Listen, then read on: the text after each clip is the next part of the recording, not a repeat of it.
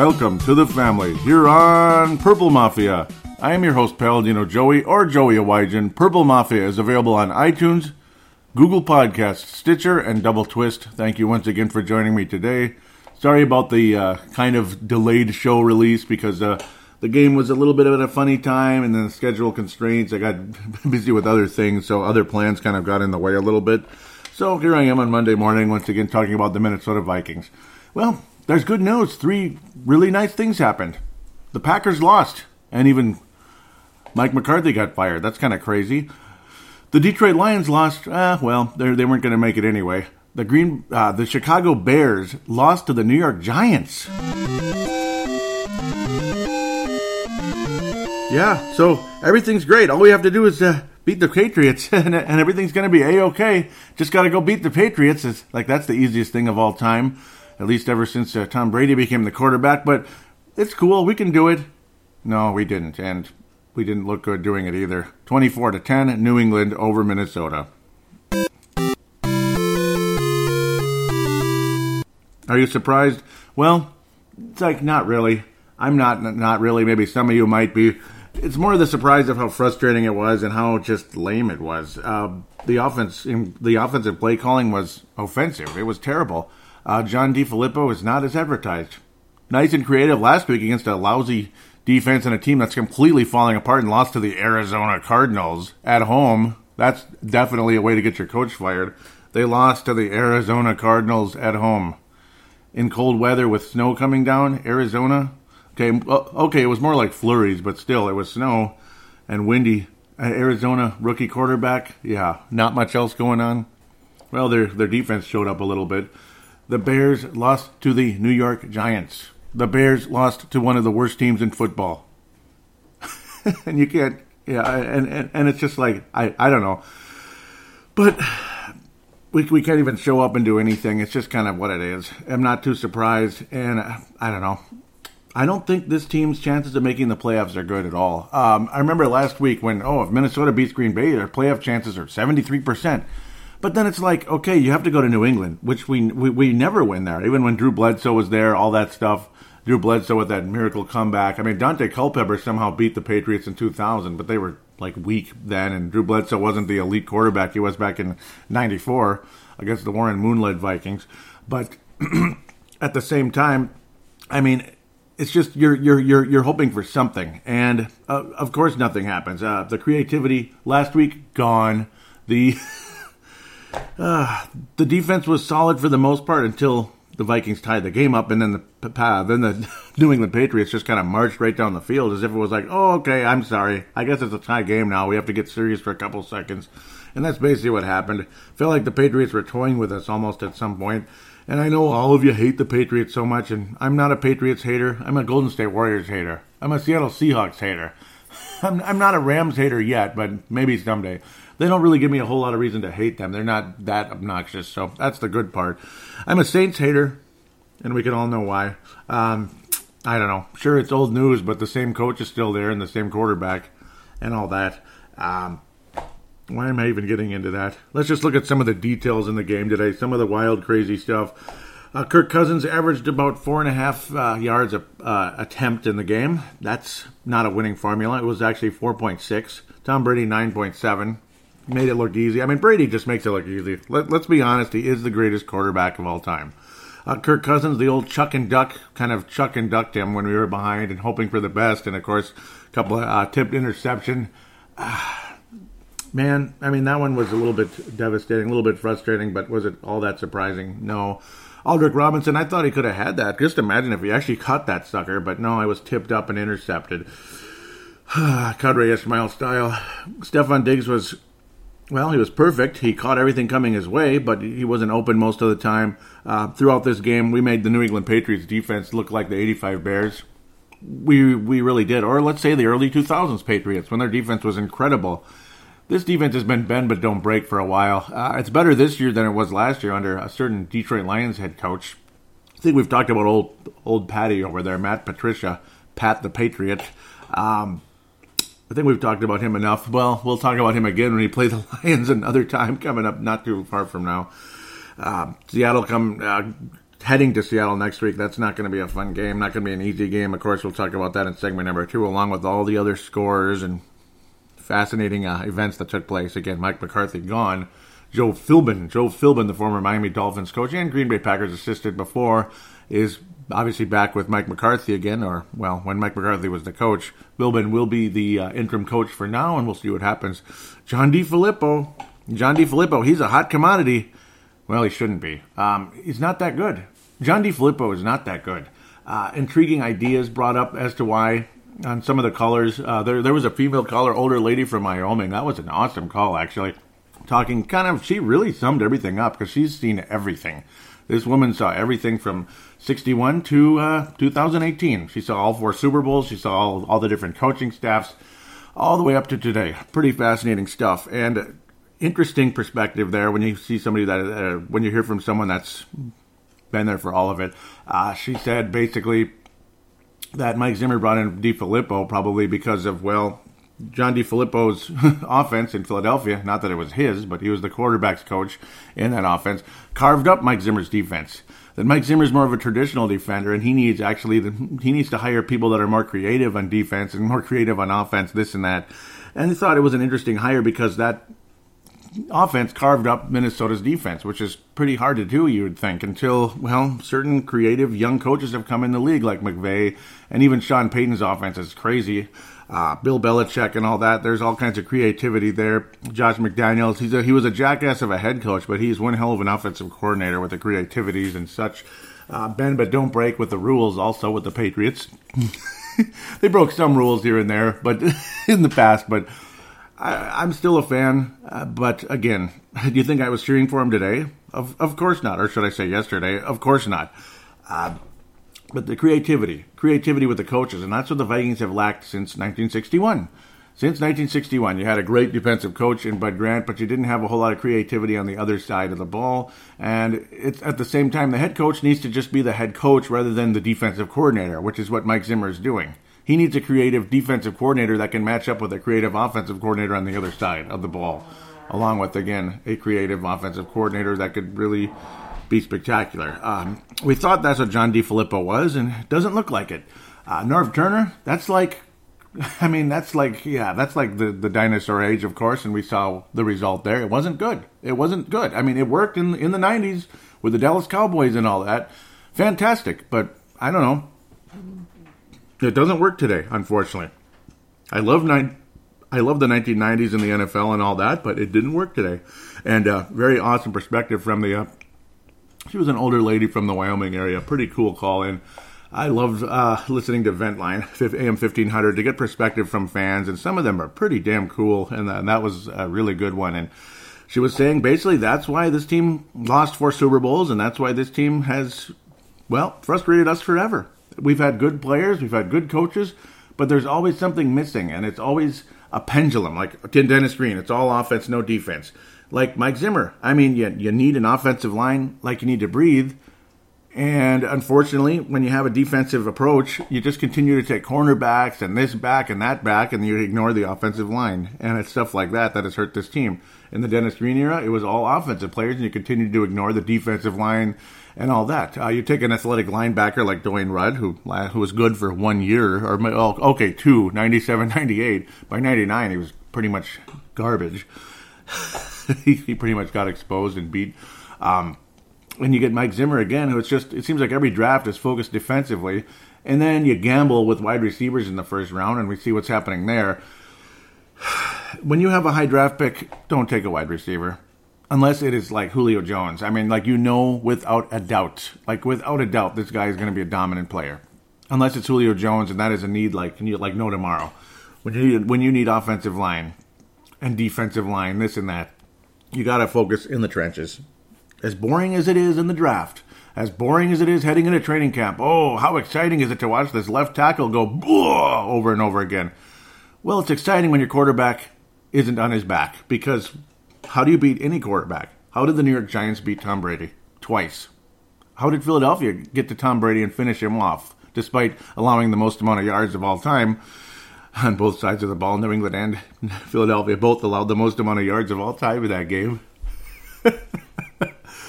But how did they ultimately finish the job? They got to Tom Brady, right? Well, we have a quarterback on our sidelines, and our line of scrimmage, all that, under center. You pressure him even a little bit, and, well, he goes from a top 5 talent to a bottom 5. Okay, maybe not that bad, but a below-average quarterback at best. He goes to, like, the next Wade Wilson, the next Trent Dilfer. He makes Trent Dilfer-like plays when he's under pressure. He'll just gamble, chuck and duck, and what happens when you chuck and duck? You end up screaming a word that rhymes with chuck and duck, and I can't use that right now, but you end up using that word with the result of it. And that's basically what happened. Once again, and I don't know. I mean, the offensive line sucks, and we all know that. Certain guys on that offensive line do a better job than what it appears, because other players aren't up to the challenge. They're not up to it, and the offensive scheme isn't the correct scheme against this defense, that defense, against this formation, that formation. We're just getting out-coached every single week, it seems like, and, well, getting out-coached by Bill Belichick is kind of a commonplace thing, but I don't know. It's getting old. It's getting really old. Mike Zimmer and the Vikings, John DeFilippo, outcoached Mike McCarthy, but Mike McCarthy's gas had run out over there, boy. I mean, there was nothing left in the fuel tank with the Green Bay Packers and Mike McCarthy as their head coach. But again, they continue to twist and turn and spin and go all over the place, because that's the kind of situation it is. You just sit here throwing your arms up in the air and just realizing this is our fate. This is our fate. I mean, we're back to... It's not as disastrous as 2016. It's not, because, well, that year was just a complete flop. But at the same time, I would hope we're not going to lose to a terrible Colts team by like 30 points at home, but we'll see what happens there. That would be really something. I would hope that's not going to happen, but who knows? But it's as disappointing. In fact, you could argue it's much more disappointing because, again, $84 million quarterback, and again, clearly, his weaknesses are getting, like any other quarterback, but with him it's even more so, because are getting any type of rush, any type of hurry, any type of pressure, and he's going to fold. He's going to fold. He's going to make a mistake. He's going to fall on his ass. He's going to get radical and start trying to be Magic Johnson on cleats with the football. I'm trying to make a spectacular no-look pass to nobody, and it's a fumble, and there they go, and bada bing, bada boom, that's it. So that's basically my rant on the situation with the Minnesota Vikings right now. Dalvin Cook, things were going good. In fact, things were going extremely good, and we only gave him the ball 9 times in terms of rushing. Oh, we passed the ball to him quite a few times, but it was not in good situations. Latavius Murray, not very effective, as the old 2 yards in a cloud of dust. Dalvin Cook's average per carry, 9.3. That was helped by a 32-yard scamper pretty early, which was pretty fun. But still, 84 yards on 9 rushes. It was working. It was working, and you know what? And we just went away from it, and it was just the same old crap it is every week. 3 and out, and incomplete passes, and I don't know, Adam Thielen. There was a little bit of interesting, quote-unquote, karma going on. I could also say how frustrated I was when Cordell Patterson pulled in a nice long 29-yard reception off his frickin' shoelaces. I couldn't believe it. You've got to be shitting me. Pardon my French. That guy wouldn't do that if a gun was to his. I mean, that guy wouldn't do that if his life depended on it when he was wearing purple. Along with basically every other field goal kicker that's ever suited up for the Vikings the last 15 years making kicks. Okay, with the exception of Ryan Longwell. I'm going all over the place, and I apologize, but a bit of a skirmish going on with Adam Thielen and Bill Belichick during a 4th and 1 or a short 3rd down that the Vikings ended up getting from the referees. A very generous call. Mr. Belichick throwing the challenge flag. Also, another player going down with injury. We'll get to what Adam Thielen and Bill Belichick had to say, this and that. There was a little skirmish in terms of war of words between the two on the sidelines there. Adam Thielen basically yelling at Bill Belichick, basically like it's cheap, basically. I'm guessing that's what he said, because all you saw was the back of his helmet, swinging his arms at Mr. Belichick, and Belichick responded with, you get the idea, shut the bleep up. And, well, that's how that went. Conversation after the game, asking Adam Thielen what happened, basically. What was that all about? Adam Thielen says to the reporters, I just thought the play was cheap. I wasn't directing frustration towards him. I just thought the play was cheap. Like I said, I let the emotions get the best of me because it's a smart football play. You're in that situation, then why not? It's not cheating because there's no rule against it from a guy going down. Yep, and again, that was a player going down with injury. Yep, because a player went down with injury right at that magical time as well, which gave Bill Belichick time to throw the red flag. That's basically where Adam Thielen's frustration got going, and Belichick kind of went back at him a little bit. And I don't know if he was hurt or not. He might have been hurt. That's fine. It is what it is, but like I said, just interesting timing for a guy to go down when it's a close play. So Bill Belichick, Thielen, about what Bill Belichick told him to STFU. No offense taken, it's football, that's emotions. He can think what he wants to think about me. It doesn't change how I'm going to play the game. He can hate me all he wants. I'm going to still be the same person I am. So that's interesting. Let's get back to one more thing. He was saying, was the frustration directed at Belichick? The question again. It wasn't necessarily at him. It was more just. I was more so just frustrated with the situation, but it's not an illegal play. The guy has a right to go down. It's just a frustrating situation when it's a close yardage that could be reviewed and a guy goes down. Like I said, I don't know if the guy was hurt. Just frustrating timing of that. Yes. Bill Belichick's response basically was, it was just two competitive guys sharing holiday greetings with each other. Basically, he was kind of chuckling, and that's basically Bill Belichick's response to it in his press conference, with a little kind of a hint of a smile, basically, and a hint of a chuckle from Bill Belichick. So basically, there was nothing bad about it, according to Bill Belichick. This was from PatriotsWire.usatoday.com. So giving the Henry McKenna. So there you go. There's your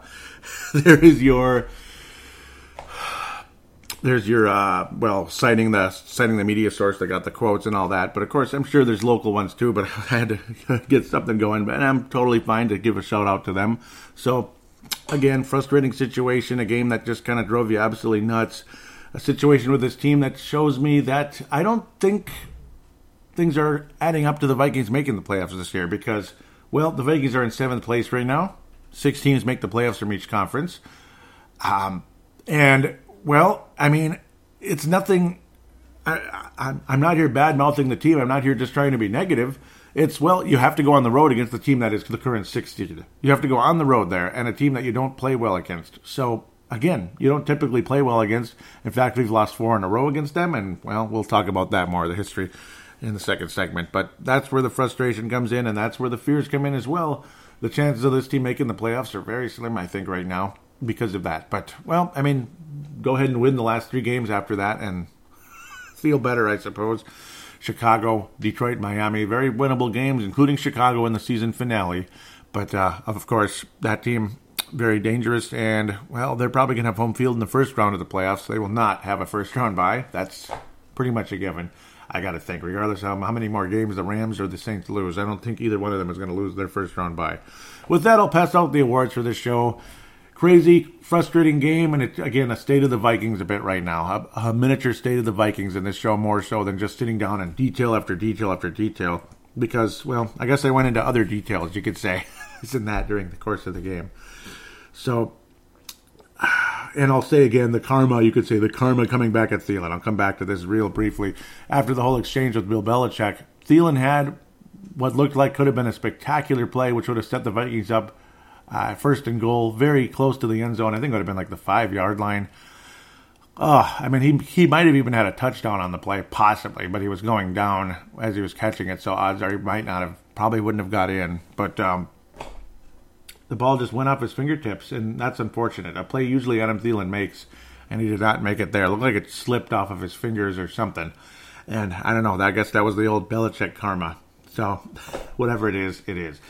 The awards for the show. The Fran Tarkington Award is going to go to, offensively, I'd have to say Stefon Diggs. He was freaking awesome. I loved it. Dan Bailey, again, missed a 48-yarder. He's got to make those, and it's like, I don't know. What a valuable kicker he was in the past with Dallas, and he's just not the same guy since coming here. And I don't know. It was a money issue with Dallas, but he also struggled a bit last year with the groin injury. I don't know what to say otherwise. Linval Joseph was wonderful throughout the game. Eric Kendricks had 16 tackles in the game, including an interception. He was very active defensively, but he got beat quite a bit as well, so I don't think I really want to give it to him at the end of the day. Offensively, though, it's got to be Stefon Diggs. Is there anybody defensively that I want to hand it to? Also, again, another important thing, Trey Waynes had his second concussion of the season, and odds are he will probably not play next week against the Seattle Seahawks. So that's extremely frustrating there. The Vikings also, again, 0 sacks in the game. So here I do go into detail at the moment. 0 sacks in the game. At the end of the day, Danielle Hunter is going to get the, at least he pressured Tom Brady and made it interesting at times, including a couple tackles for loss. So I'm going to give the defensive version of the Fran Tarkenton Award is he's going to share it with Stefon Diggs. In a game like this, nobody superly stood out like I'm going to go, oh my God, he's wonderful. So I'm going to share it with Danielle Hunter and Stefon Diggs for the Fran Tarkenton Award. Christian Ponder Memorial, it's the offensive play calling, it's the overall coaching. I'm just sick of it right now. I'm sick of it. I mean, we look like morons out there, and I'm tired of it, and I think everybody else is as well. At least most of you, except some of you that only wear purple shades and don't want to really be honest about the situation. It's not good. It's not good. I expected more, and I think most of you did as well. Again, doesn't help when you have a bad offensive line, and again, that comes back to Rick Spielman as well. Rick Spielman absolutely takes a huge amount of blame. I'm sick of it. I'm frustrated. I'm sure everyone else is as well. So with that, I'll stop jumping. I'll stop twirling around, twisting in the wind like the wind outside right now. So, and come back for segment number 2 for something hopefully a little bit more, I don't know, a little more cheery, a little more fun, I guess, other than this.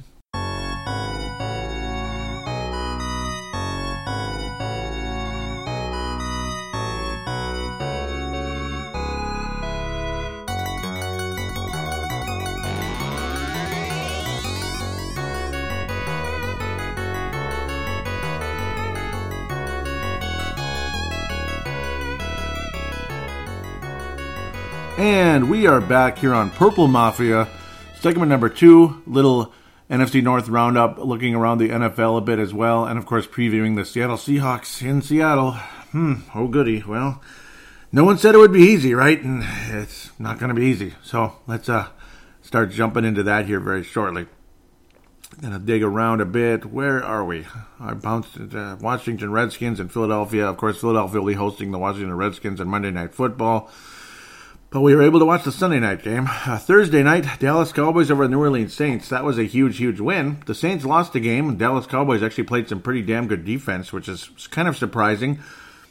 Well, somebody has to win the NFC East, so this game did not hurt the Minnesota Vikings' chances of making the playoffs. It didn't, because somebody has to win the NFC East. If they're 6-10, well, they're in the playoffs and we're not. We could be 11-5 if the other wildcard teams are better than us. But it's all about competition against non-division leaders. So Dallas is probably going to win the NFC East this year, probably because Philadelphia stinks. Washington lost their quarterback due to a Joe Theismann, literally a Joe Theismann situation on the same day. That's insane and kind of sad and kind of sick also. Just like I remember Tony Coleman a few weeks back showed that back-to-back first-round picks had ACLs in the same exact spot. That's unbelievable. Dalvin Cook and then, of course, Mike Hughes. Same exact spot in U.S. Bank Stadium, literally like within a square foot. A square foot. What are the odds of that? It's nuts. I mean, we're talking like there's some kind of demonic black hole or something there. I mean, it's that kind of crazy. So that's how insane odds that is. Let's get to New Orleans and Dallas. Well, the Saints lost the game, and that's good. I don't like the Saints anymore. I don't like the Cowboys either. I really don't like the Cowboys. I just don't. The history against that team forever and ever will always be what it is. And I just don't like him. Ezekiel Elliott is a spectacular player, though. Very impressed with what he's able to accomplish. Dak Prescott's a bit overrated, I think, but his accuracy is what it is. Sounds like Troy Aikman a little bit. A bit overrated, but again, accuracy. Got the job done.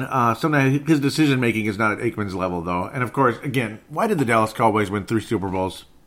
Yes, Emmitt Smith was a spectacular running back. Yes, Troy Aikman was accurate and intelligent.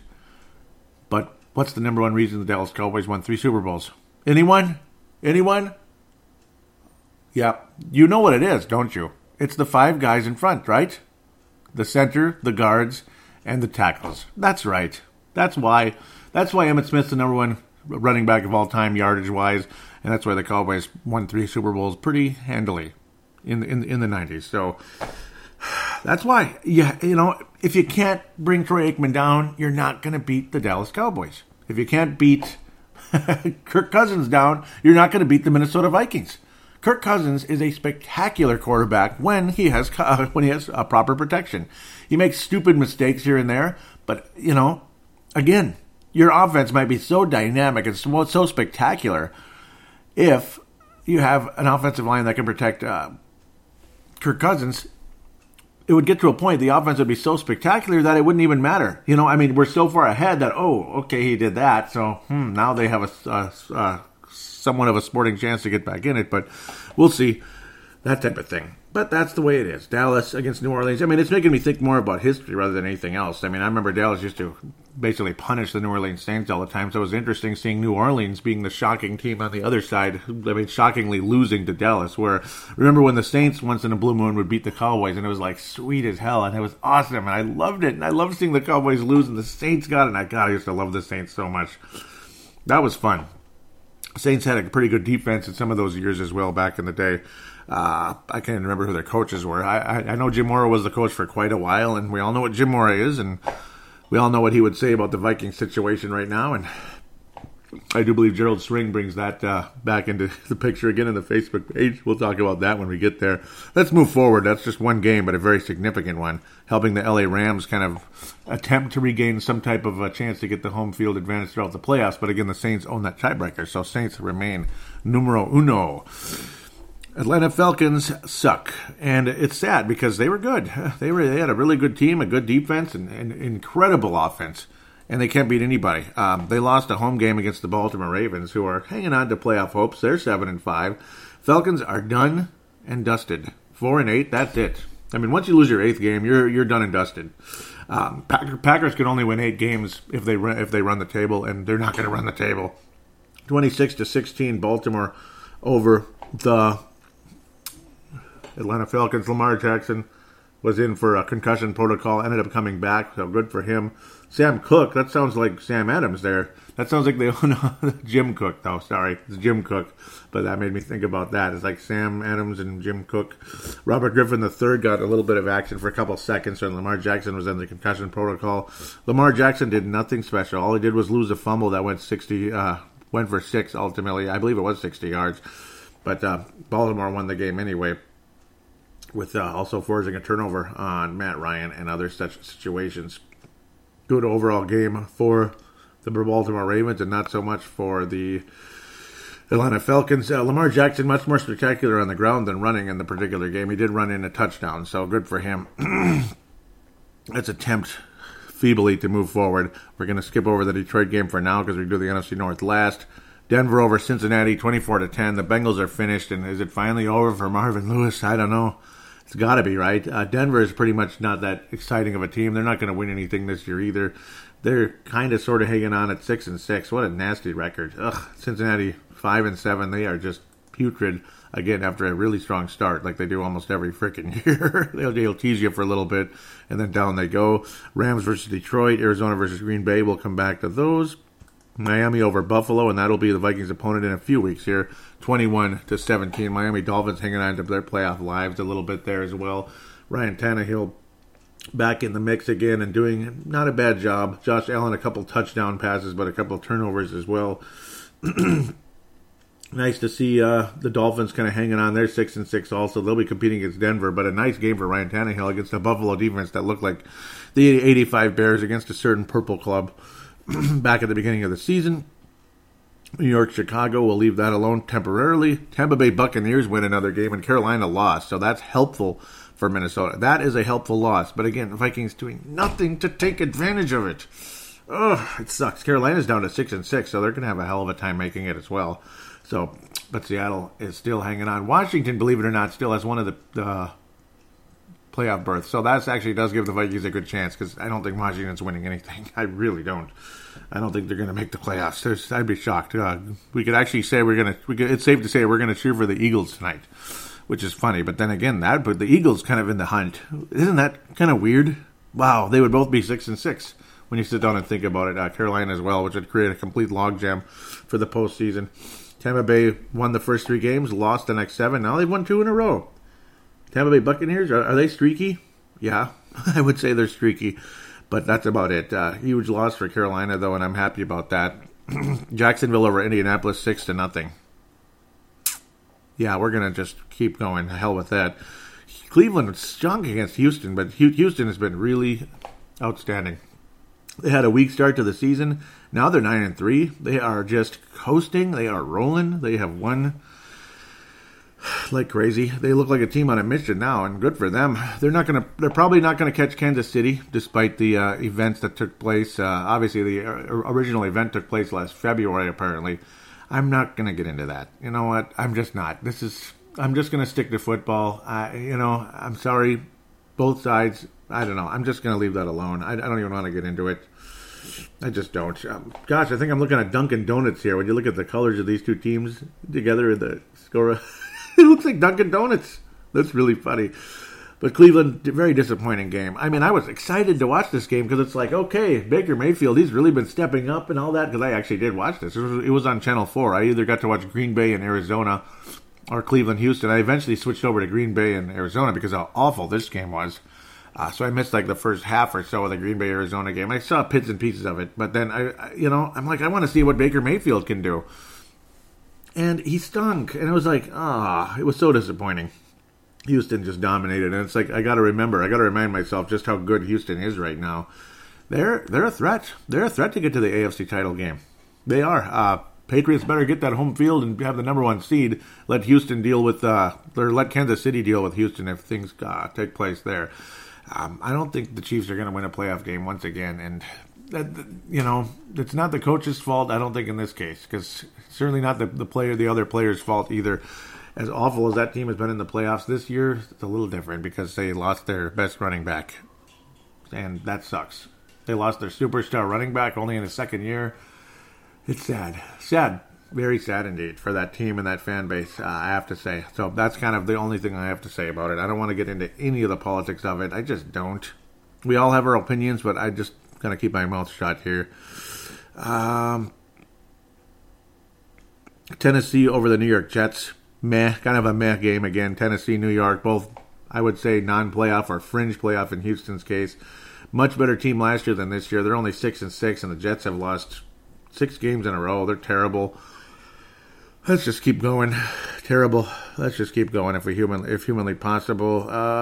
Kansas City over Oakland. Oakland Raiders with a nice game. Kansas City manages to score 4 points despite the loss of their star running back. Patrick Mahomes, spectacular still. Derek Carr with maybe his best game since the ankle injury. I'm happy to see Derek Carr playing better. Nice. Completed almost over 3/4 of his passes. 3 touchdowns, no interceptions. Quarterback rating 123. He outplayed Patrick Mahomes in terms of quarterback rating, but again, the Chiefs are spectacular. They're 10-2. They're still good, and Oakland had a great game, and the Chiefs still got the job done. So good for them. This is a rivalry game, so I think it woke up the Chiefs a little bit, which something better, or the Raiders. I mean, something better wake them up because they've been just putrid forever. Patrick Mahomes is a spectacular player. We all know that, and it's only going to get better. That's the hope for the Chiefs, despite the loss of their running back due to stupidity. So that's unfortunate. We're just going to have to move forward. Daniel Carlson is making a name for himself in Oaktown. And if he's going to make a name for himself somewhere, it better be there, I guess. Though ultimately it's going to be in Las Vegas. Daniel Carlson, we do remember who that is, right? The guy who missed 3 field goals in Green Bay earlier this year for the Minnesota Vikings. He's doing a lot better in Oakland. And more conversation here. Mike Priefer is done, folks. I think the special teams are a joke. I think every kicker that's come to this organization the last 10 years, outside of, again, Ryan Longwell, has been a complete mental gadget. And then they go somewhere else and they step up. Blair Walsh didn't end up doing good. I think he was messed up completely, where Daniel Carlson's only here a couple weeks. So that's better. I don't like Mike Priefer anymore. I kind of almost never did. I think he's not that great. But we'll see what happens. I don't know what to say about that. I think there's going to be multiple coordinators gone this year.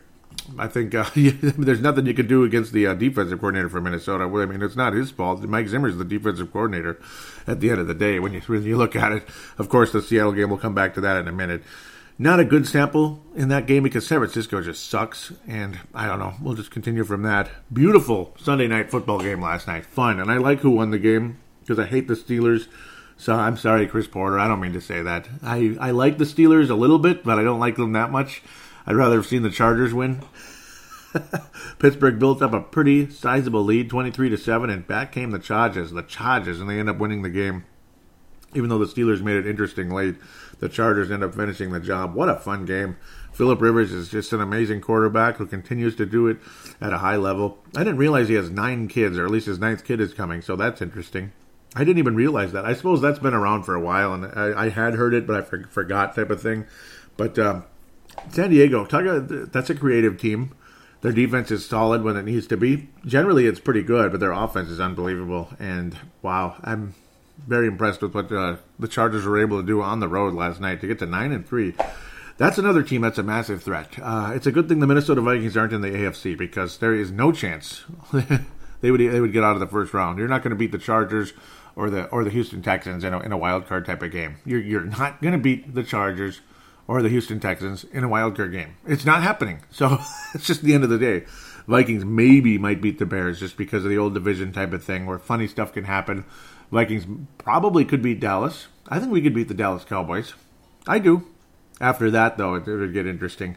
But at the same time, I'm not sure the Vikings are even going to make the playoffs at all. I think it's about time to get to the NFC North. Yes, it is. Chargers. Fun game, though. Nice comeback for the Chargers. Let's look at the NFC North and then ultimately wrap up with the Seattle Seahawks. I'm going crazy looking at the Rams and talking about St. Louis here.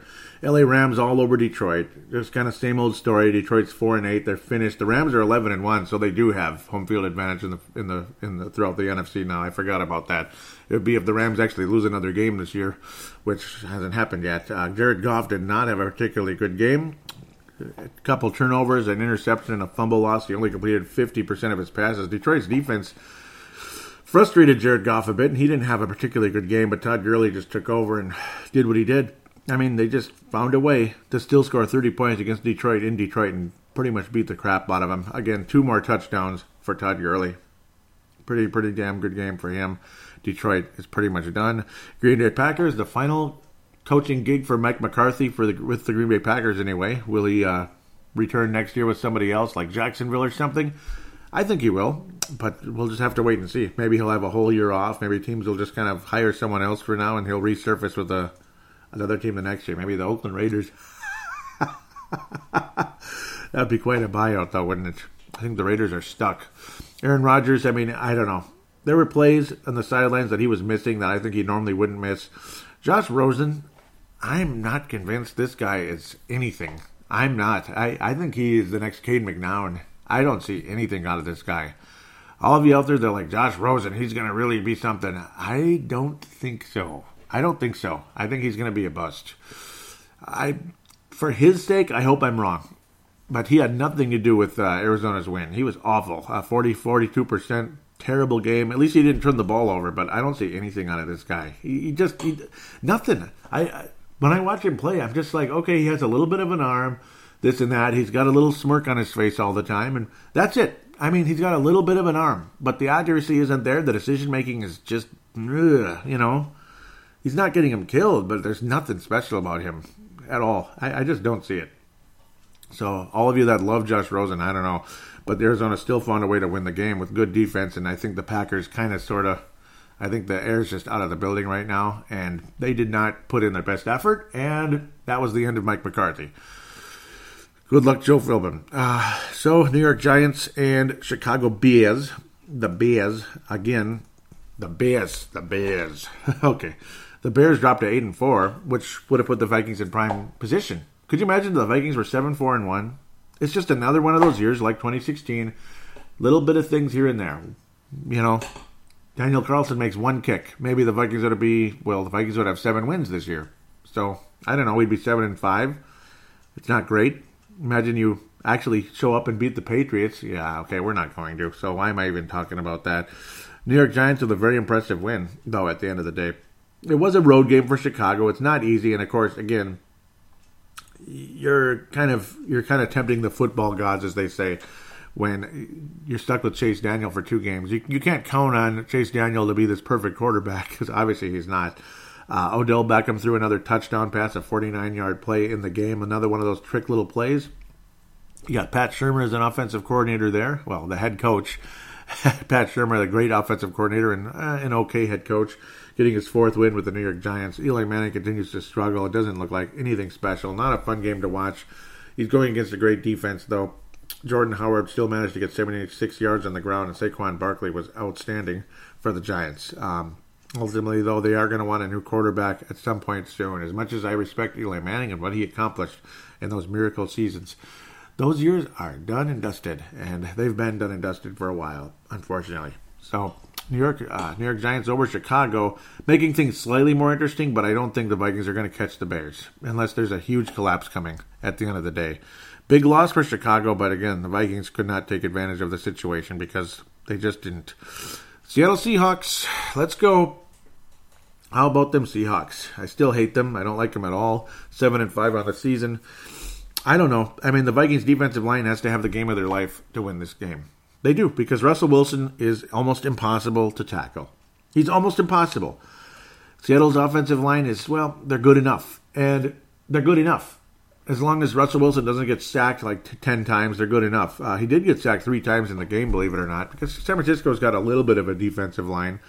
Nick Mullins, he fared okay against the Seattle defense that isn't that good anymore. That's the hope, because Richard Sherman is, damaged goods, and he's on the San Francisco sidelines.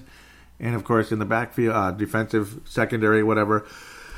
Seattle's offense is still dangerous, though. They still got the obnoxious, cocky Baldwin. I can't stand him. Russell Wilson, I can't stand him just because you can't frickin' tackle him. He doesn't make an ass of himself, but you can't frickin' tackle the guy. He's impossible sometimes. Again, 4 touchdowns. He's accurate. He's like Troy Aikman on speed. I mean, he's way faster. Troy Aikman, in terms of you could never get to him. Of course, in terms of the accuracy and all that with Aikman and the decision making, he doesn't make dumb mistakes like other quarterbacks like the Dilfers of the world. And then it's like Aikman that can actually run. You got the intelligence and the quick release and the accuracy like Aikman, but then the ability to run, and he's the fastest quarterback in the world, I'd have to say. Probably the toughest guy to get to. I'm impressed that San Francisco even got 3 sacks in the game, other than the offensive line probably just let Wilson down big time, and that's the only hope you have. But no, they didn't let him down that bad. They scored 43 points against San Francisco, who is just a battered and defeated team, unfortunately. I feel bad for them because I like the 49ers, but the only good part is they're going to get a very, very, very high draft pick. And, well, offensive line, defensive line, they have their quarterback. Just don't take a wide receiver with the first pick unless it's the next Julio Jones, something like that. That's the only time you take a wide receiver there, or even a running back. I mean, again, I would take a best lineman or linebacker that you could possibly get there, if humanly possible. Offense, defense, line, and or linebacker. That could be a franchise-changing player for San Francisco. And watch out for the 49ers in a year. Why am I talking about the 49ers? Let's talk about Seattle some more. Again, it's their offense that scares me. Their defense isn't that great, but their offense is obviously extremely dangerous. And of course, we never win there. Let's get to the history. The Vikings have won in Seattle, but not lately, and not very often. The last time Minnesota won in Seattle, miraculously, I'm still just stunned when I look at this, was in 2006. October 22nd, 2006. After that demolition derby that happened back in 2002, when we went there with Mike Tice's coach, we beat Seattle pretty handily in the Metrodome in 2003, 34-7. That's crazy. Absolutely nuts. And then lost at the Dome in 2004. That was again when the Seahawks were starting to get really good with Matt Hasselbeck as quarterback, and they had that Super Bowl year. Great team and all that, but they didn't get their job done against Pittsburgh. Vikings again won in Seattle, 31-13. That had to be the most impressive win of the year. That awful 2006 team. The most recent time Minnesota defeated Seattle was 2009. Again, that was a completely battered and destroyed Seattle team, kind of like what San Francisco is today. Pre-Russell Wilson, pre-Richard Sherman, pre-everybody. Pre all those great players in Seattle's defense, and of course, again, Russell Wilson And I don't think they had Marshawn Lynch yet either, because no, they didn't. He may have been with Buffalo at the time. Marshawn Lynch, or should we say Marshawn Lynch? Ever since Russell Wilson, just like Tom Brady, though much shorter sample size since then. We play Seattle more often than New England anyway, because they're in the same conference. 2012, Seattle beat Minnesota 30-12, pretty dominating win, even though Minnesota made it interesting later. This is when Seattle was getting much better with Russell Wilson and all them leading the way 30-20, 41-20 in 2013. That was when Seattle was a Super Bowl champion team, and they were the best team in the league that year. They rolled all over the Vikings 38-7. Devastating game. I still remember the Vikings could not get to the guy. I think the Vikings are really struggling that year. Late November, early December. I remember Harrison Smith was out. It was just an awful couple games there, and that was one of the huge ones. Couldn't tackle Russell Wilson for our life. And then, of course, the infamous playoff game later that year. Minnesota had that win. They absolutely had it. We had it. 9-0 game, blah, blah, blah. We were actually getting to Russell Wilson. He was struggling in the cold, this and that. And again, the 3 turnovers that led to Seattle's victory, or 3 deadly sins it was anyway. Adrian Peterson fumbling. And, of course, poor coverage by Josh Robinson. That's who his name was, the quarterback. I can barely remember him. He was such a nothing. Ultimately replaced by Trey Waynes, thank God. And I can't even remember what the other... Oh, and then, of course, Blair Walsh missing the easy kick. 27 yards away. Ridiculous. 27-yard kick. I don't care, man. You got to make that at home. Outside, inside, whatever. And those are the 3 deadly sins that cost the Minnesota Vikings that game. Vikings had that game, and they let it go. So, most recent history, Vikings 0-4. Seattle does lead the all-time series 10-5-0, ultimately. The whole thing started way, way, way, way back in 1976. Seattle was a new team. Minnesota won that game. Of course, Fran Tarkenton still leading the way that season. Vikings ultimately did go to the Super Bowl, only to lose to the Raiders.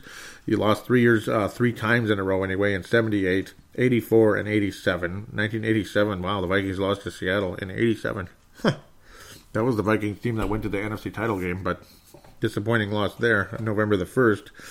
Minnesota beat Seattle by 3 points in 1990, beat handily in 96. Horrible game for the Minnesota Vikings. I don't even know. Was Trent? No, it couldn't have been. Couldn't have been Trent Dilfer. Who the heck did that to the Vikings? Was that Rick Mirer? I think it was. It was Rick Mirer. He was terrible, but he had that huge game. It was Rick Mirer. He was still there. I remember that. That was embarrassing. I remember he beat us with the Raiders, too, one time, years later. Rick Mirer. Oh, God. Awful. One of those blue chip busts that never did jack bleep in the NFL. Heck, Trent Dilfer was a blue chip draft pick. He was picked very high, and he did nothing. It was just garbage most of the time, except for the Baltimore Ravens when they went into full game manager mode. To the point, though, Seattle, obviously, again, their defense is not the same. There's still something there, though. There's still something there. To me, it's Russell Wilson is the straw that stirs the drink for Seattle, and everybody knows that. Baldwin is an annoying guy, but he can get the job done, obviously. I don't think the Vikings beat the Seattle Seahawks. I just don't. I'm not trying to be pessimistic. It just doesn't happen. And I don't like the matchup. It's never been good. Vikings are going to have to play an awesome, awesome, awesome game. You're going to have to see great pass protection, or at least good enough, and you're going to have to see, Kirk Cousins have the game of his life out there. He's going to have a spectacular game a la Philadelphia, Green Bay. It's going to have to be one of those type of games where the Vikings are dominant. But even more importantly, at the end of the day, get the ball to Dalvin Cook. Be creative, one way or another. Seattle is ultimately in the bottom third in points allowed in the league at the end of the day. And against the rush, the Seahawks, beatable as well. They're in the bottom half or so. They allow about 116 a game. So that's, okay. That's good for us. So, again, let's run the ball. I mean, I ultimately would have to say that. Seattle's pass defense also, they're, again, in the middle. So, Seattle's basically mediocre in pretty much everything. Do they still force turnovers? Yes, they're in the upper echelon, but they're not spectacular. They're tied with a ton of other teams with 12 on the season. They do force some turnovers here and there. They're dangerous in a sense where they'll force some fumbles here and there, interceptions and all. But generally, everything there is middle of the pack or slightly below. So it's a team you got to take advantage of at the end of the day. They don't get a whole lot of sacks, so that's good. They have 31 on the year. It's not like that's nothing, but still, they're middle of the road. They're middle of the road in most categories. It's a beatable defense. I mean, Dalvin Cook clearly has the ability. The run blocking needs to be there, this and that. I mean, I want to see a balanced offense, but at the same time, again, if guys can get open and Kirk Cousins can have enough time to throw the ball down the field, 20 yards down, whatever, those nice plays to Kyle Rudolph here and there. Just no more slants to frickin' Laquan Treadwell. I mean, there's just so many other details I wanted to get to. It's just that one kind of, it's just one thing after another. It's like you know what it is with Laquan Treadwell? These stupid plays to Laquan Treadwell? I'm used to it. That's why I'm not even bringing it up in the first segment anymore, because I'm so used to it now. It's like, oh, that's just part of the stupid game at the end of the day. Part of the stupid play by the offensive coordinator and decision making and all that. But it's a middle-of-the-road defense that can be beaten. Again, I mean, I want to see a balanced approach, something, creativity, something. It's got to be there. It's got to. Don't make the Seahawks look like the 85 Bears, please, because if they do, the game is totally over. The Seahawks will win like 35-10 or 31-10 or something stupid like that. You pray to God you can get to Russell Wilson. To me, that's really the huge challenge of the game, is getting to Russell Wilson somehow, some way. Frustrate him. Of course, bat down the passes, this and that. And if Trey Waynes is out and Mackenzie Alexander's all by himself out there, I don't know. I don't know about this. I don't think the odds favor the Vikings winning this game. I don't. As good as our offense might be in the game, which I'm not confident in necessarily, unless there's some creativity and some balanced approach, you still have to stop Russell Wilson. That's the problem. I mean, their offense is the problem more than their defense right now. Their offense is much more dangerous than their defense. Russell Wilson, again, the fastest quarterback in the world. So, at this point, really tough to bring down. I think Seattle wins the game, unfortunately. I think it's going to be something along the likes of 27-24, 27-21, something like that. But I think Seattle's going to win the game, and we're going to be just as mad and frustrated as ever. And we're just going to have to hope and pray other teams lose. And that's about it. You're just going to have to scoreboard watch the rest of the way, when hopefully we can control our destiny against Miami, Detroit, Chicago at the end of the day. I mean, that's what it's going to have to be at that point. And it's unfortunate. We get to scoreboard watch after losing to Seattle. And the only hope is, again, that, Seattle's going to make it, more than likely. And then you have to hope and pray that someone else loses. And that's about all you can say about that at the end of the day. So I'm going to take a quick break.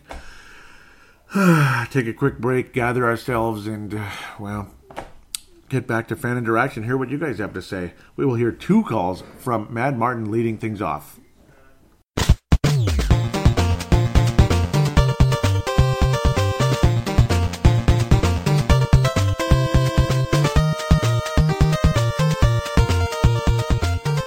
Hi there, Joey. It's been a while, but I'm back from my American trip, and it was most enjoyable.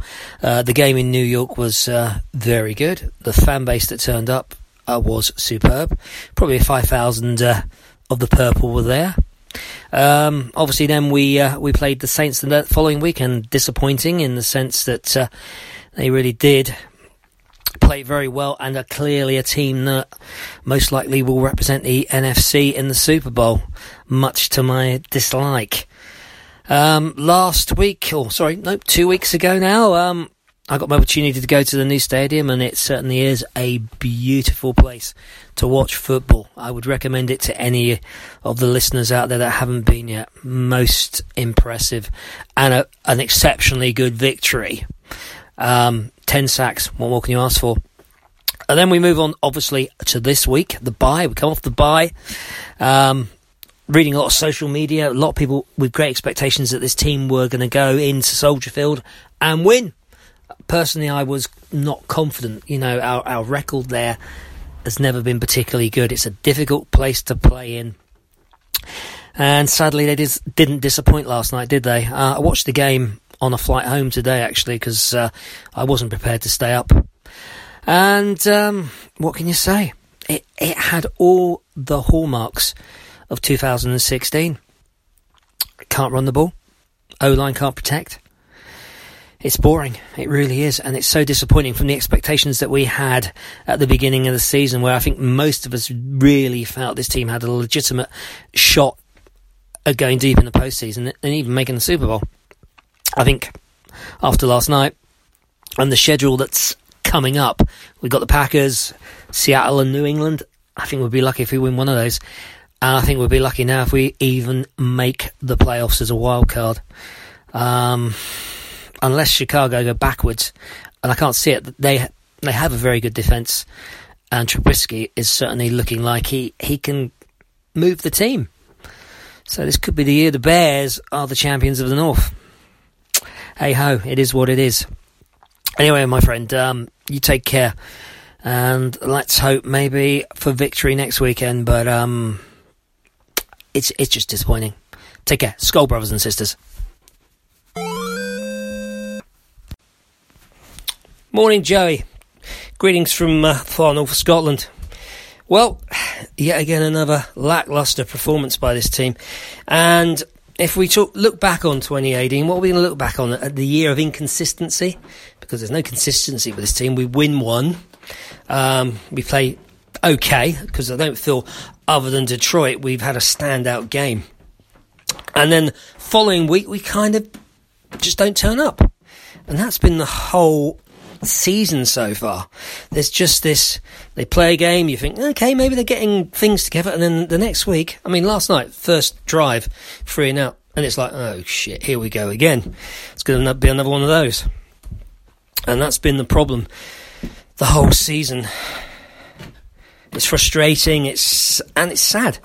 I think for most of us, the expectations this season were very high, that this team could perhaps go 13-3, get home field advantage, and head for the promised land.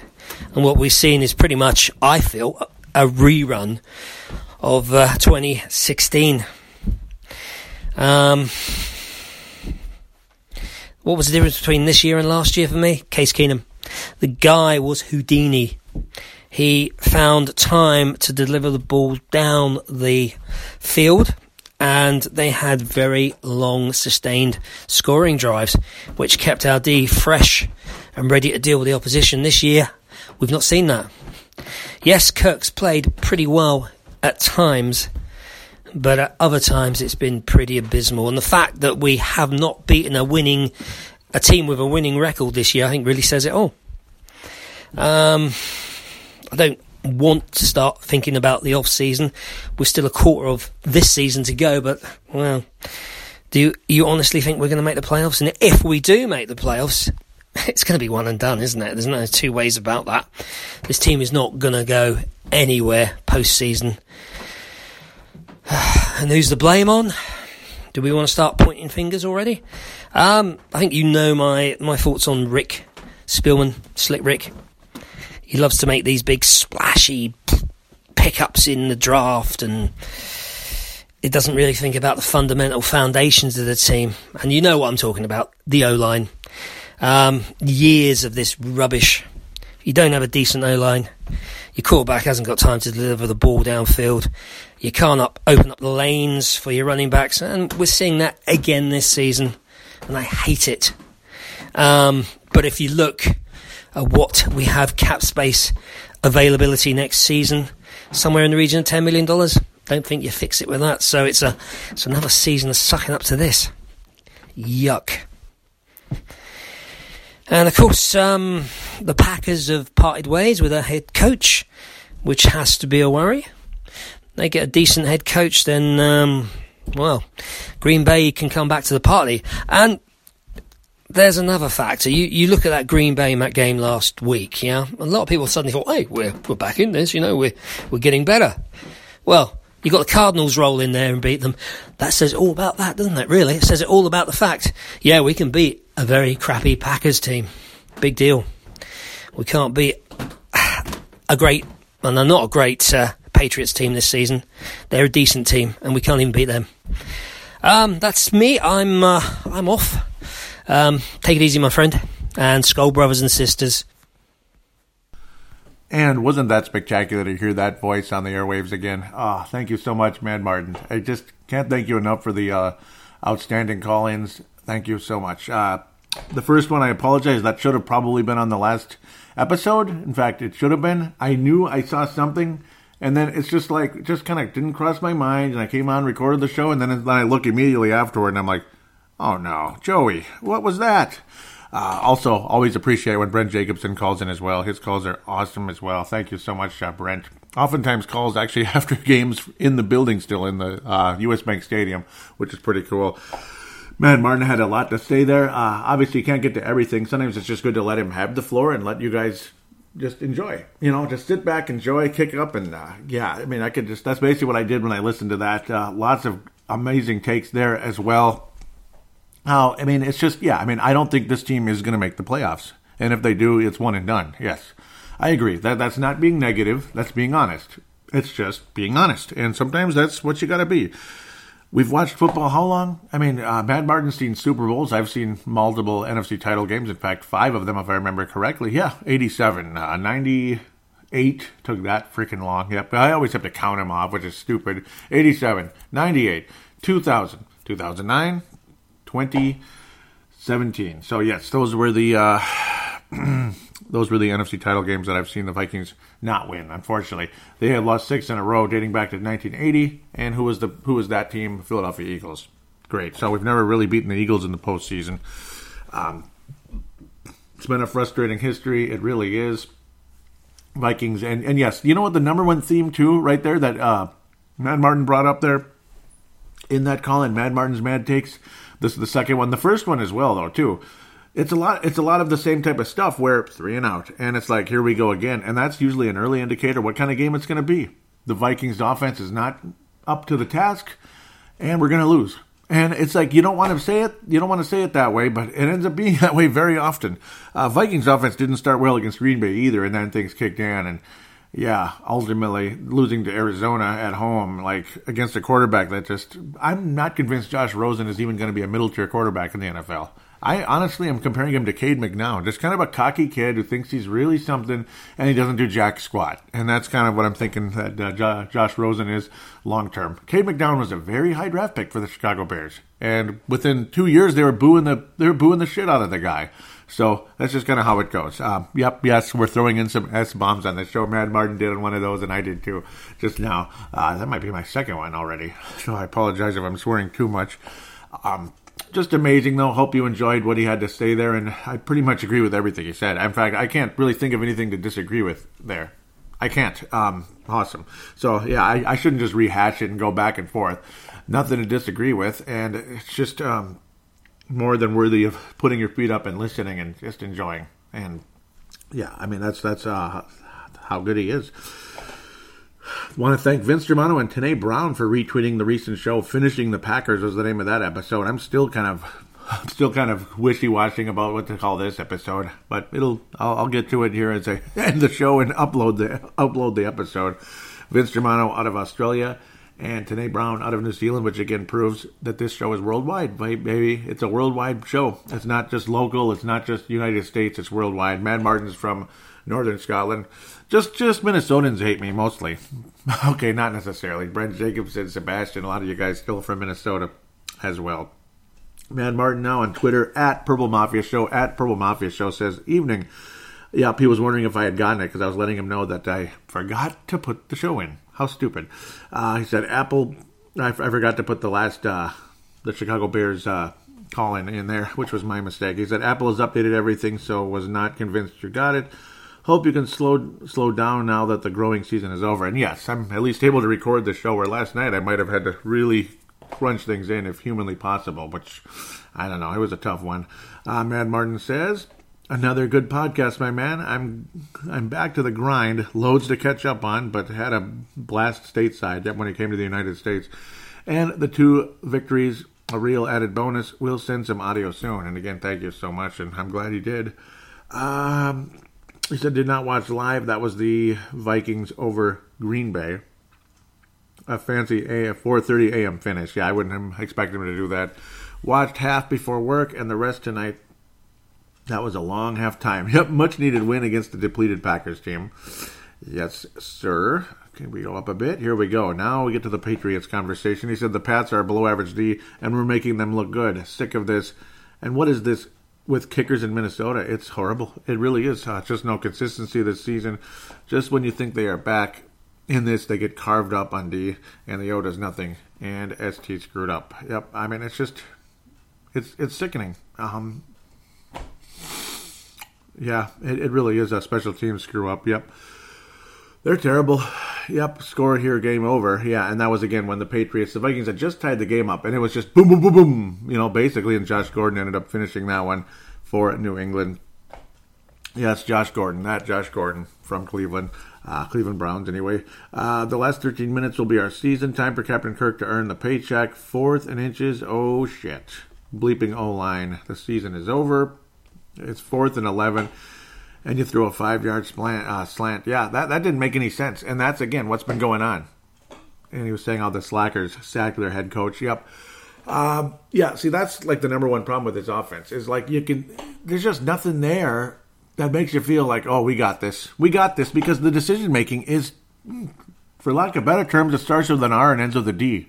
You just fill in the blank. It starts with an R and ends with a D. The decision-making process with a lot of these important calls, 3rd and 11, 3rd and this, you need this play. And then you come up with this garbage to Laquan Dropwell, Laquan Crapwell, Laquan Bustwell, whatever you want to call him. He just sucks. He sucks, and everybody knows it. Occasionally, he'll catch something 15 yards down the field and maybe add a yard because he fell forward, because he's got no separation, no speed, no nothing. But generally speaking, I think most people want him off the team at some point. He probably will be, but that was horrible. It's nothing personal, it's business. It's nothing personal, it's business. Mad Martin says, season over, and yeah, not yet, but the Seattle game will probably be the nail in the coffin, in my humble opinion. And again, it's not trying to be negative. It's not bad-mouthing the team. It's looking at the facts. It's looking at the facts of the situation. The only hope is that Carolina sucks the rest of the way. Washington's not going to make the playoffs. If the Washington Redskins make the playoffs, I'll be beyond shocked. They're not going to make it. They're just not. I think Carolina is the ultimate threat, obviously. Washington right now is in the playoffs at the second, so again, that's the one thing to be positive about. They're not going to make it, so they're just not. So we'll move on from that. I was saying how the ending to the Sunday night football game was hilarious. Go Chargers. Malcolm McSween liked that tweet. Malcolm out of the southern part of California there. That was funny. That was a funny ending because it was 3 offsides. Actually, it would have been 4, but then they declined it because the young man actually made the kick that time after missing the first one badly. Offsides, gets a re-kick. The next one was blocked, but that's because the Steelers were way offsides that one. They jumped way too early, so of course they're able to block the kick. So I'm not sure what to go with that one. Steelers just kind of gave up there in a way. They made 4 consecutive offsides, which was hilarious. Ultimately a 29-yarder, a 39-yarder turned into a 29-yarder, and San Diego ends up finishing the job. Now, again, even if the young man missed the kick, the Steelers wouldn't necessarily have won the game because, well, the Chargers had all the momentum and all that. It would have just had to go to overtime. That's the only difference. But Chargers ultimately finished the job. Mad Martin just recently says, "Morning, Joey. Sent you some audio, and thank you so much. Crappy mood after that performance yesterday. I'm resigned to the fact that the season's over." Me too. Final tweet here from Dave Martin, Mad Martin, and it is, well, that's what it will take for the season to have any chance at a playoff berth. And he was saying, again, I was saying thank you so much. I have both audios on the show. I honestly believe we're not going to make the playoffs this year. It's not looking like it's going to happen. Winning in Seattle is not easy ever. And then Mad Martin says, well, that's what it will take for this team to have any chance at a playoff berth. And yes, winning in Seattle, and I do think the Vikings will make it. But again, winning in Seattle, yeah. Somehow we won in 2006, which is the weirdest thing ever. I mean, yes, you beat Seattle in 2006 when the team sucked and they weren't even close to the playoffs. And you had a head coach that was, you had that guy, the kick-ass offense. Well, we still have a kick-ass offense because we're still doing the same crap in the Brad Childress era. That's basically what John DeFilippo was turning into as the next Brad bleeping Childress. Wait a minute. Another coach from Philadelphia. Oh, no. Yeah, you sit down and think that over. It's the curse of Philadelphia, right? Yeah, we can't beat them in the playoffs, and we can't win with any of their coaches, like Childress, and all that in his kick-ass offense. And it was so kick-ass that we kept throwing short passes to Nafahu Tahi, and that really accomplished a lot. Not. Okay, Twitter account is finished for now. Thank you again, Matt Martin. You are a superb star candidate for this episode. He's getting a star. It's going to be way up there. And his Hall of Fame, Purple Mafia Hall of Fame plaque has already been made. It's just an announcement at the end of the season on State of the Vikings. That plaque has already been made. It's shiny and it's ready to go. He's it's already been made. Look at me foreshadowing like always, but that's how I roll. Let's get to the post-game thread. Want to thank all of you, Josh Mayer Henry and others, and Brett McCarthy. We're keeping things very fun and active during the in-game thread. I'll screw around at the end of it here. The in-game thread, there were more comments than that before. That's weird how that does that. Come on, just load. Okay. So the last couple ones here, Brett McCarthy was saying, wow, D. Filippo can go to the Pack. Goodbye. And Josh Mayor Henry out of Colorado says, tired of this game. And yeah, it was terrible. They were cursing and getting frustrated. Yankee Zong said, well, we officially suck on every side of the ball thus far. Josh Mayer Henry responded to him and said, yep, no offense, no defense, and no special teams. And I agree completely. Tony Coleman says it's beer time. Tony Coleman out of South Dakota and Purple Mafia Hall of Famer. Josh Mayer Henry is going to get in at some point, too. McCarthy, yep, absolutely. Brett McCarthy. Not Mike McCarthy, but Brett McCarthy. Mike McCarthy might get in, too, for some of the... No, okay, nah. They beat us pretty bad a few times, so I can't get too cocky about Vikings versus Packers. I really can't. Josh Mayer Henry says, need something stronger than beer to watch the rest of this game if it keeps going this way. Tony Coleman says, I've got a bottle of whiskey in the cupboard. Oh, Josh agrees. That'll work. Josh Mayer Henry says, big stop, but really have to move the ball on the offense. Yep. Celestar Thomas said, we just seem so predictable, and I agree. I love the run, Tommy, run little thing, because Tom Brady ran for 5 yards and then did the little first down salute, basically, with a smile on his face. He reached 1,000 yards for his career, so run, Tommy, run. And you know what? He's the best. Tom Brady is the best. Eric Mustard would say, okay, give Cook the ball, please, and continue from there. I was basically saying if New England plays defense like this, they'll win the Super Bowl. But Celestar Thomas is like, no, our offense is just that bad. And yeah, it's not run well at all. So I agree with Celestar Thomas there. He says we totally are being outcoached. Eric Mustard says, okay, revive plan, give Cook the ball, and I should have clarified the first time, do not hold. Yeah, yep, that's right. There was a stupid holding call as well on one of those nice runs that ended up being knocked out. Dave Hickey says, this is hard to watch. We need a turnover, blah, blah, blah.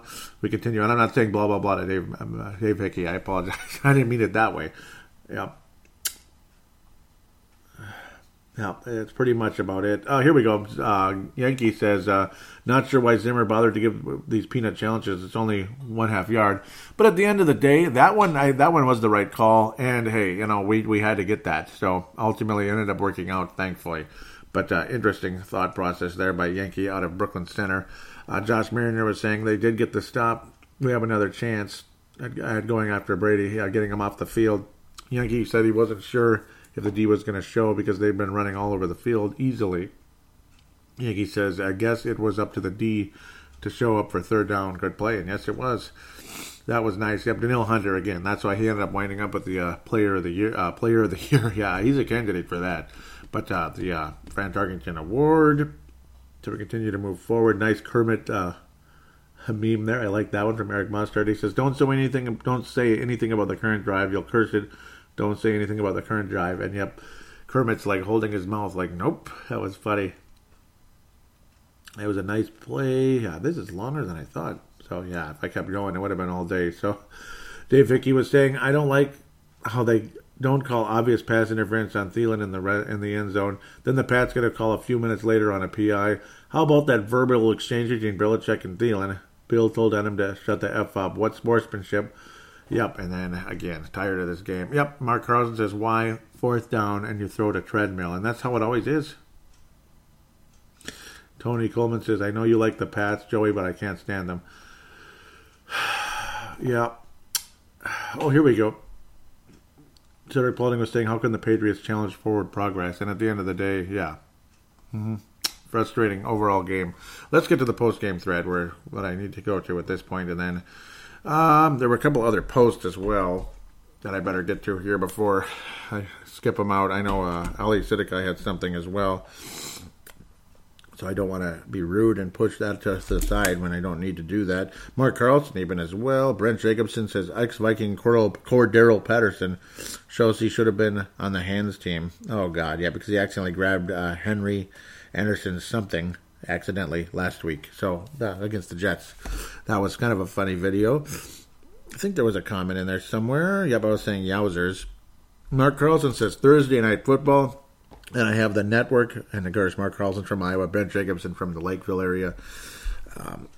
Mark Carlson says Thursday Night Football, and I have the network on while making dinner. Saints and Cowboys and the show hosts are all over how the Cowboys are going to win the NFC East. As if that's anything, right? So true, I guess. But as the hosts bicker and brag about the game tonight, I sure don't see things going the Cowboy way against a 10-1 Saints team. Anyways, Gold Pelletino, Joey, and Cribble Mafia fans, I'm looking forward to Sunday's big game, Mark from Iowa. And interesting how things changed there in a big way. I was thinking it's going to be a lot of fun. Hopefully the Vikings can pull off a pretty significant upset. And Mark Carlson's stunned. He was saying, wow, the Saints only scored 10 points. Is that Dallas D for real? Well, it was for that game, I guess. Quite surprised with how things turned out there. Ali Siddiqui with a very nice post. The VikingAge.com. Vikings flashback. Minnesota's last win in New England, and that was, again, 2000. Dante Culpepper leading the way against a pretty mediocre Patriots team. That was fun, and I appreciated him saying that. I was saying how it's been a really, really, really long time. Ali Siddiqui says he was a freshman in high school, and I had just gotten out of, I was 21, and I was working at U.S. Bank, a very small type of job. Just proofreading papers, basically. And I missed that job because it was so easy. But, of course, it was such an easy job that the job went away. So that's how things go. I got laid off.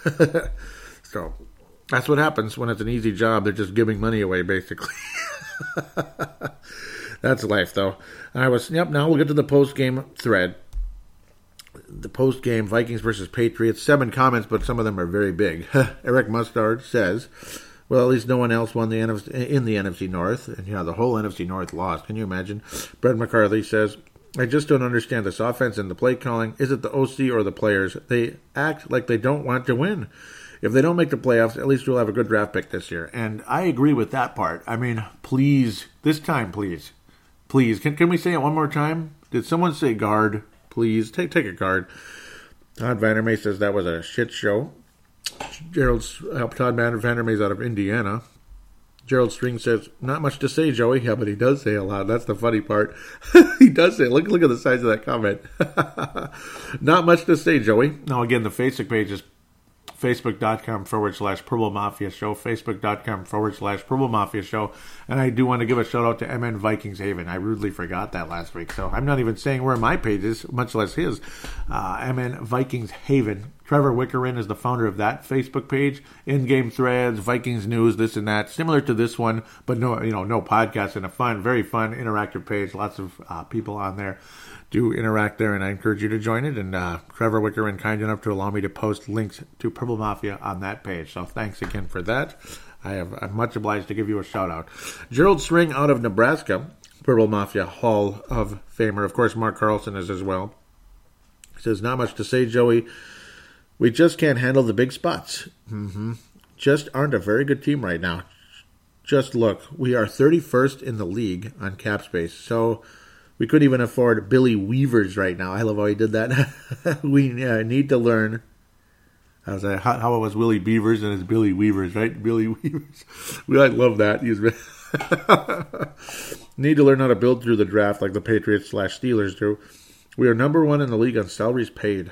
$172,076,338. I don't think it's too complicated here. Your depth goes to crap when you pay too few players too much money. I love Xavier as much as anyone. Can't stay on the field. Cousins is the highest paid second tier. Yes, and he is second tier quarterback in the league. Sorry, but that's what I think. Too much of his stats are just garbage time. He's just okay. And a lot of it too, I wouldn't say garbage time, but how do you say it? I mean, some of it is, yes. A big chunk of it is garbage time. Or, like when we're way ahead and he's just kind of padding stats, so to speak, like another big play. or late in the game when he's trying to get numbers like in this one when the Vikings were losing, but this and that. But at least he got the Vikings back in the game. In a lot of ways, he is just okay, though. As long as the offensive line sucks, we're not going to see how good Kirk Cousins really can be. He is second tier. I'll say he's above average, but is he great? No. He's above average, so I'm going to go on that limb a little bit there. I know the O-line is horrible, but Cousins is not very good moving, and that's the annoying part. Yeah, he's terrible at it. He doesn't move at all, and when he does, he doesn't do anything. Cousins is not very good and moving, creating a pocket. If the pressure is on, we're just screwed. Exactly, and that's all there is to it. Yeah, if the pressure's on, we're completely screwed. Other quarterbacks find a way on occasion to do something, even with the pressure. We spent all this money and thinking we have about a 15% chance of making the playoffs. Playoffs? We might not win another game. Yep, just like Jim Mora. Yep. Dave Hickey out of Iowa, and his plaque is already pretty much made too. Yep, if you know what I mean. His Hall of Fame plaque. He says, I hate to be such a downer, but it's the Patriots late in the year. Who really thought we were going to go to New England and win? Not me. Me neither, Dave. Me neither, honest. I would have, and it's not because I'm just this big Patriots fan. No, I'm a Vikings fan first. And I didn't think we were going to win the game. I'm just being honest. We never beat them. I mean, like it or not, I could hate the Patriots, and I'd say we never beat them. So, not me. I would have loved a victory. The Pats seemed to get all the calls, and once again, it played out that way. Interceptions, stupid play calling equals a loss, and there was stupid play calling. One more from Dave Hickey. He says, it's been a tough season. Close losses to the Rams, New Orleans, and the Bears, and most of these were self-inflicted losses. We lose the O-line coach right before the season, plus key injuries on that below-average line, a new quarterback, and an OC2. I think it's going to take a couple of years for all these pieces to get to gel, pardon me. I hope they get their shit together before they blow up the team's goal. Yankee, again out of Brooklyn Center, says, not sure why they didn't run no huddle at the end of the first half. It almost seemed like they got scared. Yep, then they forgot how to score.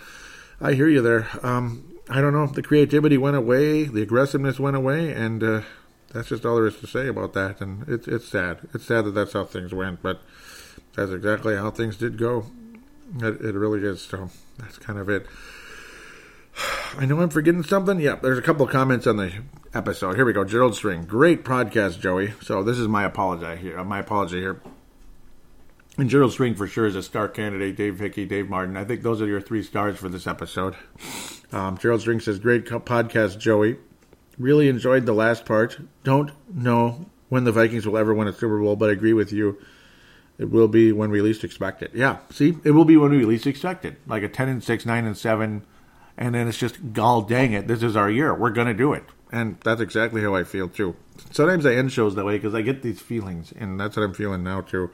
Didn't give the Eagles much of a chance when Wentz went down last year. It'll be great whenever it happens. I think over history, I believe they are the best team that has not reached that milestone yet. It could actually happen this year. Would be a long shot, but you never know. Thanks for the time and the work you do, especially for all the stats and history you research, or just plain remember.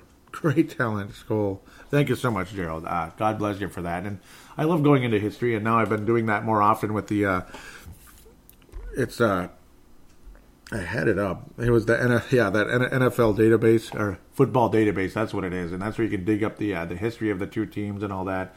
And, of course, my memory, too, can be very good when you look at Dennis Green and all that up to today. It's a lot of fun. So then Gerald String adds another one. He says, writing this post-Patriots game won't happen until Brady retires, LOL. Yeah, I don't think so. Yep, because, again, we never beat the Patriots. And they're probably going to win the AFC again. And I think so. The Chiefs never win playoff games. Again, we go back. So you want to talk about history with the Chiefs? 1993, an older Joe Montana took the Chiefs to the AFC title game only to lose to Buffalo, which was a bummer. And, well, they haven't won a playoff game since. Despite multiple 13-3 teams, they haven't won a playoff game since. And I don't know, the Elvis Gerbach team, and what was the other guy that, what was his name? Bono? The backup quarterback. He was like Joe Montana's. He was a third-string quarterback when it was Montana Young and Bono. And then it was it Steve Bono, I believe. Yeah, Steve Bono.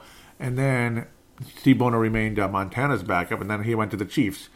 And then Gerbach went to the Chiefs. Gerbach was Young's backup after Bono left later. So all the there were 3 49er quarterbacks that went to the Chiefs, and then ultimately Trent Green. On all those good years of Trent Green, that guy was really something.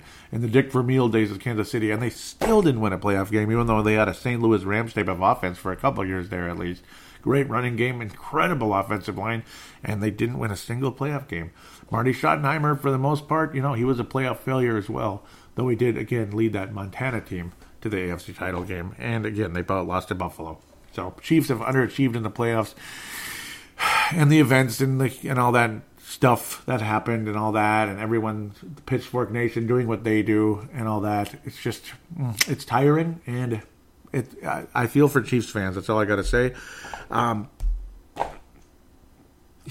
I don't know. I mean, I understand this, I understand that, but it's still tiring. So let's pretty much end it with that. The stars for this episode, sheesh. Gold star is going to go to Mad Martin and Gerald String. I'm going to have you guys both have a gold star. I mean, you're just both so amazing with what you had to say. Good takes, very detailed, strong takes on the game, and thank you so much for the nice things you had to say also, Gerald. But again, great takes from Gerald, great takes from Mad Martin, incredible football conversation. Silver Star is going to go to Dave Hickey. Bronze Star is going to go to Josh Mayer-Henry, Mark Carlson, and Brett McCarthy. All three of you guys are going to share the Bronze Star. Yeah, it's busy. But I mean, there's just so much interaction, and I thank you guys so much for all the things you had to say, the interaction, the friendly conversation, and again, just the passion during the game, which Mayer-Henry and Brett McCarthy bring. They bring a lot of wonderful in-game conversation, and it really helps. So, and it needs to be recognized. It absolutely does. So, thanks again so much. I'm in a giving mood. I often am, but I mean more than ever today. Thanks again, guys, for such an awesome show. Thank you again for always being a part of this and the kind words. Those of you out there that are new, hope to meet you someday soon on Facebook, Twitter, audio submission, all that. So there's the phone lines, 209-736-7877, 209-736-7877. It is a voicemail. Do treat it as such. Mention you're calling in for Purple Mafia. Do your statement, shout-out, comment, question, and opine. Very simple stuff. There's the call now button on the Facebook page, which goes to the same phone line through Facebook Messenger, so it's free regardless where you're from across the world. Again, that one's a 3-minute limit. It cuts you off after 3 minutes because it is an actual voicemail, but then it, of course, comes here on the fan interaction segment. And then the audio submission route, which I highly, highly recommend. Highly recommend that. That's what Dave Martin uses out of Northern Scotland. Just use whatever smart device you have, or even Audacity. Maybe you have an Audacity on your laptop, desktop, whatever it is, with a real microphone. I think that's what Mad Martin does, because that audio quality is freaking awesome. So it's got to be something like that. I mean, he sounds like a real podcaster at the very least. Does Mad Martin? So I mean, that's basically what you do. You save it. Email it to paladinolive@yahoo.com. Paladinolive@yahoo.com. Again, if you have your free voice recording application on your smart device or Audacity, whatever it is, save it, email it to that email address, paladinolive@yahoo.com. I will then take it out and convert it into an MP3 file, thanks to Zamzar.com. Love that website, and I appreciate it very much. More than happy to give them a free plug because of what that website provides for this show. Gives me those MP3 files so I can put you on there. So again, thank you again very much. Those of you out there that are that are able to, that haven't already, please write a positive rating on iTunes about Purple Mafia if you could. It could still use some help. There were some trolls years ago that really hurt the ratings, like competitors or just people that just didn't like me personally from other podcasts. They just wanted to attack me, and it's stupid, and it brought the rating down significantly. So just childish behavior. I mean, I'd never do that to them, but they did it to me. So, and once it's there, it's there. There's not much you can do. No matter if you send a message to iTunes, nothing gets done about it. Probably because they get 100,000 of those a day anyway, and they're like, yeah, well, we don't have time for that. So that just kind of is what it is there. Plus, it's all people's opinions, I guess, even if it's a bullcrap opinion just to troll your show and the ratings. That's how it goes. So please do help out with that if you could. It'd be greatly appreciated. Thank you again. I'll give you a huge shout-out on air, and thank you very much. You will get a star for that episode without a doubt. So thanks again. God bless. We'll talk to you soon. It's going to get colder this week, at least in the upper Midwest here. Mark Carlson in Iowa and all of us here in the Twin Cities, Sebastian and Brent and Ollie, who's also in the local Twin Cities here. It's going to get significantly colder, at least for a few days. Probably going to be dry, but still frickin' overcast, which is annoying. I'm tired of looking at clouds. I want to see a little blue sky, damn it. It's exhausting. If it's going to be cloudy, snow then snow. But don't be the wet snow. Be the nice, dry, fluffy, powdery snow, which is so much better. Nice to have the Christmas tree up. I'm glad it at least looks Christmassy out there. God bless all of you, and thanks again. Take care, and we will talk to you in a week. Hopefully, a better feeling. Oh, and it'll probably, 99% chances it's going to be recorded on Tuesday morning. Obviously, it's a Monday night game, so duh. Talk to you Tuesday morning. Take care, everyone.